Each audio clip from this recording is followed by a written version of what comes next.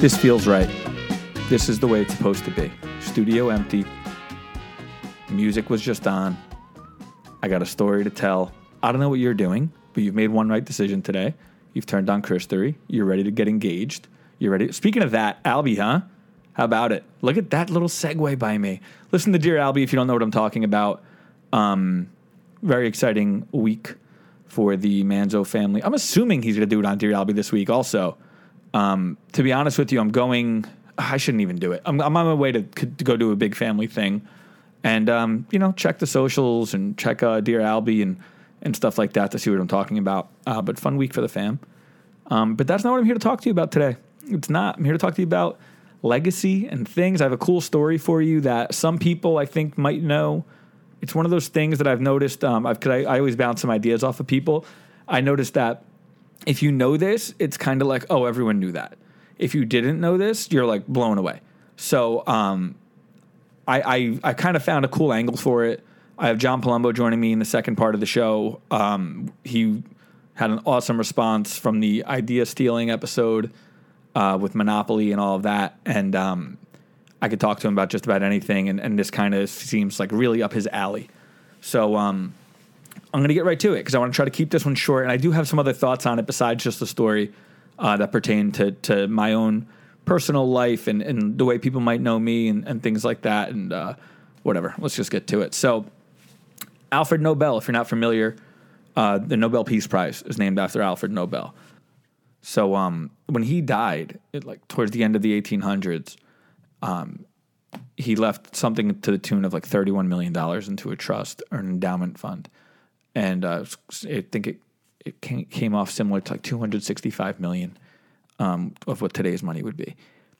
And the idea was to create a trust that honored men and women for outstanding achievements in chemistry, physics, physiology, medicine, literature. And the idea was it was no matter what it was, it had to work towards peace and it had to work towards the benefiting of mankind and in those fields. And that's cool, right? You want to reward that kind of stuff. I would argue more so even than best animated short. We should be awarding things like to people like Nelson Mandela and Martin Luther King and Albert Einstein. Einstein's an interesting one for this particular conversation, but so he created it because he wanted to leave that as his legacy. And that's kind of hard to argue with, right? That's cool if you have the money and you are a physicist or whatever the hell he did. This really isn't about him so much specifically, so much as the prize itself. That it's a good legacy to leave to this day. I mean, we're talking about somebody over 100 years later, well over 100 years later, that we still know at least his name and we associate his name with peace, so it worked, right? So there's not a lot you can knock on a guy like that. Now rewind a little bit. 1888, you have Nobel. He had a brother named Ludwig. The name's not that important, but I just don't get the chance to say Ludwig all the time. So you have to give me that. But he died in France of a heart attack. And because of poor reporting, a French newspaper thought it was Alfred. So here's the thing you have to know about Alfred. Alfred also created dynamite. So like dynamite, like kaboom. Obviously it did a lot for construction and when it comes to railroads and things like that, but it also was weaponized, right? And it's hurt a lot of people, killed a lot of people, whether it be on purpose or by accident. I also would argue nobody has contributed as much to the Looney Tunes as Alfred Nobel. I don't think anyone gives him the credit as far as like, what is Wile E. Coyote without Alfred Nobel? What's he doing? How is he getting, not that he's really doing he's not really helping himself with the Roadrunner. He's very rarely catching him or has him in even a compromising position for that matter. But without Nobel, I mean, the guy just, he's pretty much got nothing. I wouldn't even know if he would bother.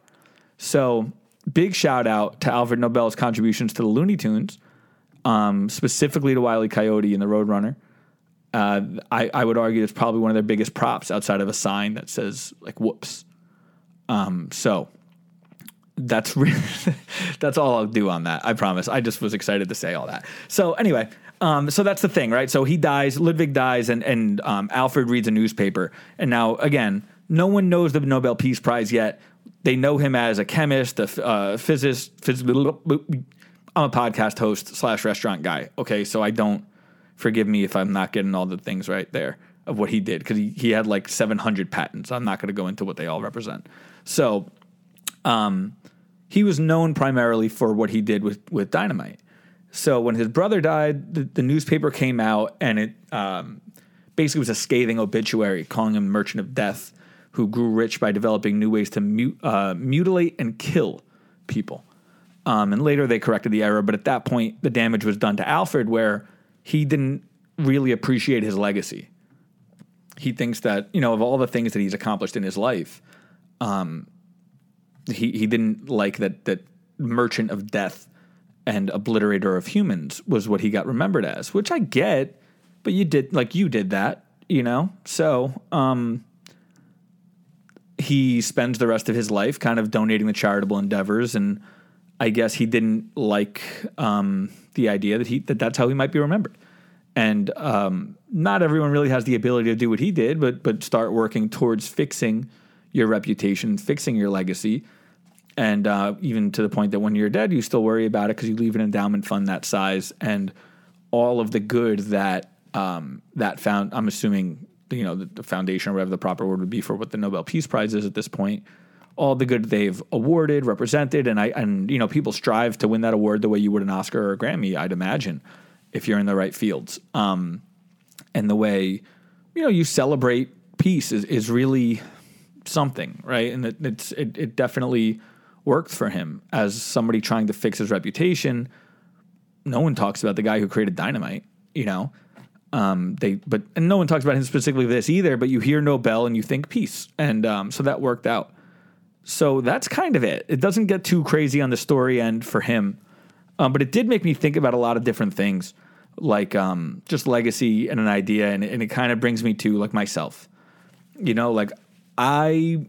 I've said this more than once. I'm sorry for getting tired of hearing it, but like I was the strip club car wash guy, ham game, all things that I'm not like embarrassed about denouncing. I was a lot of people watched me grow up on television from 18 years old on. And,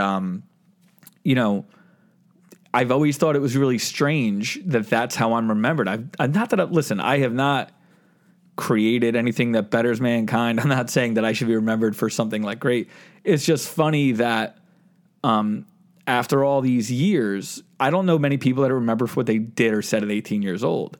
So to this day, I still hear strip club car wash and ham game, and I appreciate it every single time. So I'm not saying it's a bad thing. It just always made me laugh that, very few people know me compared to what they think they know about me. And that's, they know a side of me that definitely exists, though.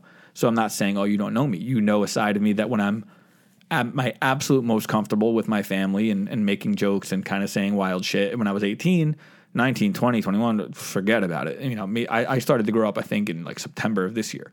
So, and it makes you kind of say like, wow, and no one's writing some kind of ridiculous profile on me one day of, strip club car wash guy. I'm not saying that I'm doing a Nobel thing, but I understand the idea of like, oh, I've kind of done a lot of shit. And it's weird that that's the thing that you remember. It makes sense for me because that's your introduction to me and my family or whatever. My mom, same thing. It's let me tell you something about my family and, the tough, she doesn't take any shit. She's a matriarch. But that's not really my mom's contributions to day to day. Like my mom is the lady that calls me and says, which one's the tall basketball player?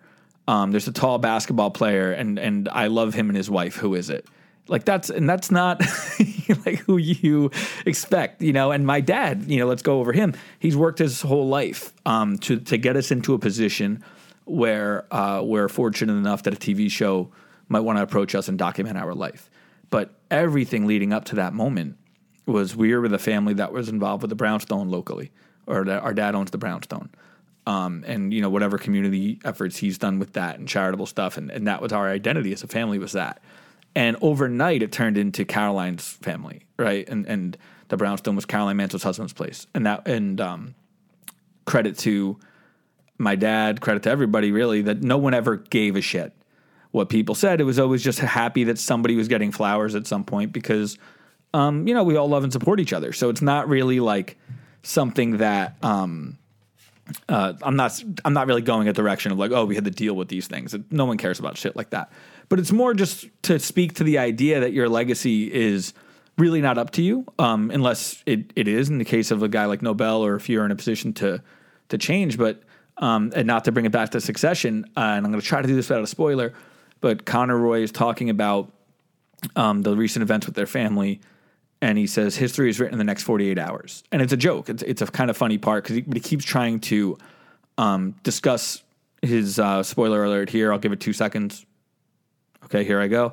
He's discussing that his father just passed, and this is a man that he for better or worse, in Roy universe, changed the world with his news and his everything else. And his son really believes that in the next 48 hours, the way he's written about will dictate how he's remembered. And it's silly and it's funny because it's a TV show, but it is true that you kind of remember the last thing someone says, right? Like I always say from like at work, if I'm talking about restaurant stuff or something, when I was a valet and when I was a bartender, so a valet is typically the first and last person that you see when you go into a party or a restaurant or whatever.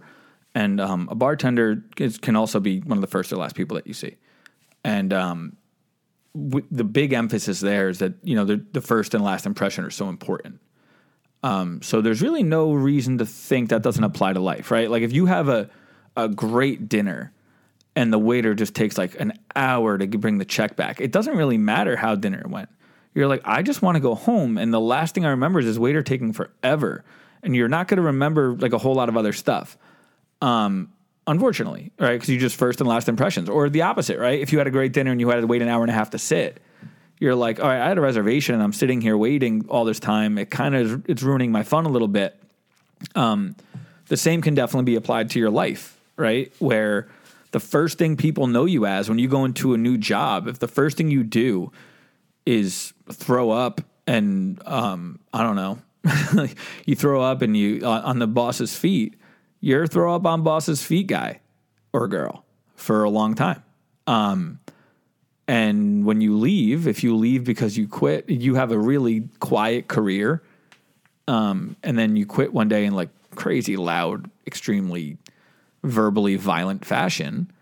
You're that person. You left in a tizzy. Like, oh, they were always quiet. Well, that person was crazy because they were quiet and then they were just gone. So the last impression really matters. And that's kind of what I'm going to go over with Palumbo in a little bit. Because, again, I'm talking about myself. Think about how I think it's been like 15 years, which is crazy. I've never felt so old as I just said that since I said the stripper car wash thing. Right? 15 years. And like, think about the amount of things that have happened in my life since then, that's the thing that people remember me for. But then you could, I've done some stuff in other parts of the state, or not on TV that, oh, you're the guy from the pizza place, you're the guy from the hotel. It's just kind of what you're remembered as. And it doesn't really matter what you do in light of that. So, again, I'm not complaining. I think, not to sound cocky or anything, but I like that it's cool to be able to even be known for something by strangers at all. Because I think a lot of people will never get to know what that feels like. And even though it has a lot of weird, not so great moments,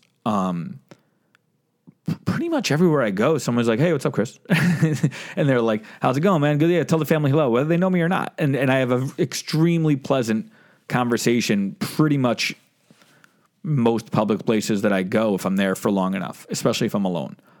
People feel really comfortable when you're alone kind of coming up to you. So I'm not complaining. Again, I hope it doesn't come off that way. But I do want to talk with Palumbo a little bit in a minute about legacy, kind of what other people have done and showing that what you do and your actions don't exactly match what you're known for. And that kind of goes good and bad. And I do want to talk about and kind of leave you with the idea of if you were to read your own obituary, like what would it say? And would you start changing stuff around? Like, are you known for something right now that you're saying, okay, I don't want that to be my legacy. That's not what I'm known for. I'm not trying to do like an advice thing right now, but it really messed with me because I'm like, damn, who's gotten the chance to read their own obituary? That's like a real cheat code to getting your shit together. knowing that you can, like, oh, wow, I'm remembered that way. I could either keep this up or I read I think it was, I don't know if I read something or listened to something, but it was a Jay Shetty thing. I like Jay Shetty. I don't care what you say about that. That basically try to picture your death and how you'd like to be remembered, and what is the bridge between where you are right now and you being remembered that way, and kind of that's a good way to start living your life. And I love that. And this guy had the chance to actually see what it's nice to know how you'd like to be remembered, but knowing what people think, I'm sure it's the last thing he thought of. They probably would have said, wow, he did a lot of stuff. Mutilating people isn't something that he probably set out to do, but it was what he was known for, to the point that he felt the need to change it. I should probably mention, this has never been confirmed by Nobel, but the story is true, that there was a false obituary and stuff like that, and I understand that he read it and he was offended. There's no proof that links it, that's the reason he started the Nobel Peace Prize. I mean, but, you know, it definitely is, right? So, anyway, stay with me. I'm going to talk to Palumbo in a minute. That's it. Bye. Quick PS. I threw the headphones back on just to tell you this. John and I usually go a little bit longer. I don't know if this episode's going to be ready same day as this recording. We're going to try, but sometimes it takes a lot of editing because we curse a lot. So just stay tuned and be patient with us, please, if both episodes don't release at the same time. Thank you.